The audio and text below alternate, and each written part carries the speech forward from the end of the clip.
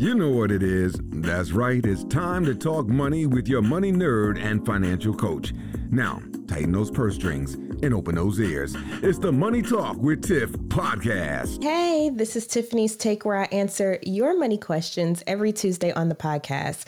So if you would like your money question answered, then please feel free to go to the website www.moneytalkwitht.com/ask Tiffany, and I'll be more than happy to answer for you. So I got a question in and it says, Tiffany, how do I implement my budget? To be more specific, how do I figure out what to spend on first when some of my responsibilities are past due and still think about remaining current? So this is an awesome question because I know when people are first getting started budgeting, maybe you have a car payment that's behind, or maybe you're behind in your credit cards, or whatever the case may be. And so you're thinking, okay, I have my budget, I know my numbers, but how do I implement my budget to where I can take care of some of these past due bills as well? So my answer for that is it depends on what it is. Let's say, for instance, it's a car payment that's behind.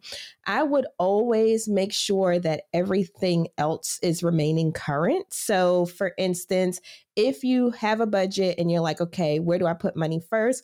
Put it on your current stuff because you don't want multiple things now becoming past due.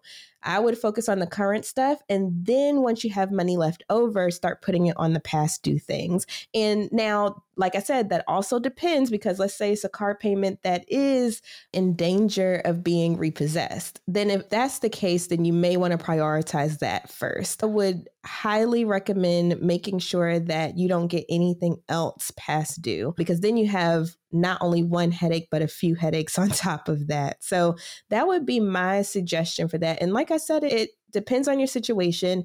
And if you are still struggling, I highly recommend just getting in touch. I help people all the time with figuring out how to allocate money, whether it's past due, current, future. It's something that I definitely specialize in. So if that's something that you are struggling with, please reach out and let me know, and I'll be able to help you. But as far as that question, that is how I would tackle it. Just start looking at your budget, what's coming in, prioritize the things that are current, unless it's an extreme circumstance where you're in danger of repossession or eviction, then go ahead and tackle some of that first. And also, I would also add, get on the phone, right? So get on the phone with the creditors or whoever it is that you owe money to, because you'll be surprised what you can work out in order for those extreme circumstances not to happen. So I would also do that as well as part of your plan. In addition to looking at your budget, reach out to the people that you owe and see if you can work out something, because you will be surprised. And then once you do that, if you do find that you have any additional money, then of course put on the past due balances. But what you don't want is for multiple things to become past due, and then it becomes an even bigger headache. And you can also do a snowball to where it gets bigger and bigger of an issue. So we want to tackle it. We want to make sure it gets done. So those are my suggestions for that situation. Thank you so much for your question, and hopefully that answers that for you. Now, like I said, if you have any questions you want to submit, go to moneytalkwitht.com/ask Tiffany, and I answer those questions every Tuesday on the show. Bye. Thank you for listening, joining, and being a part of the Money Talk with Tiff podcast this week.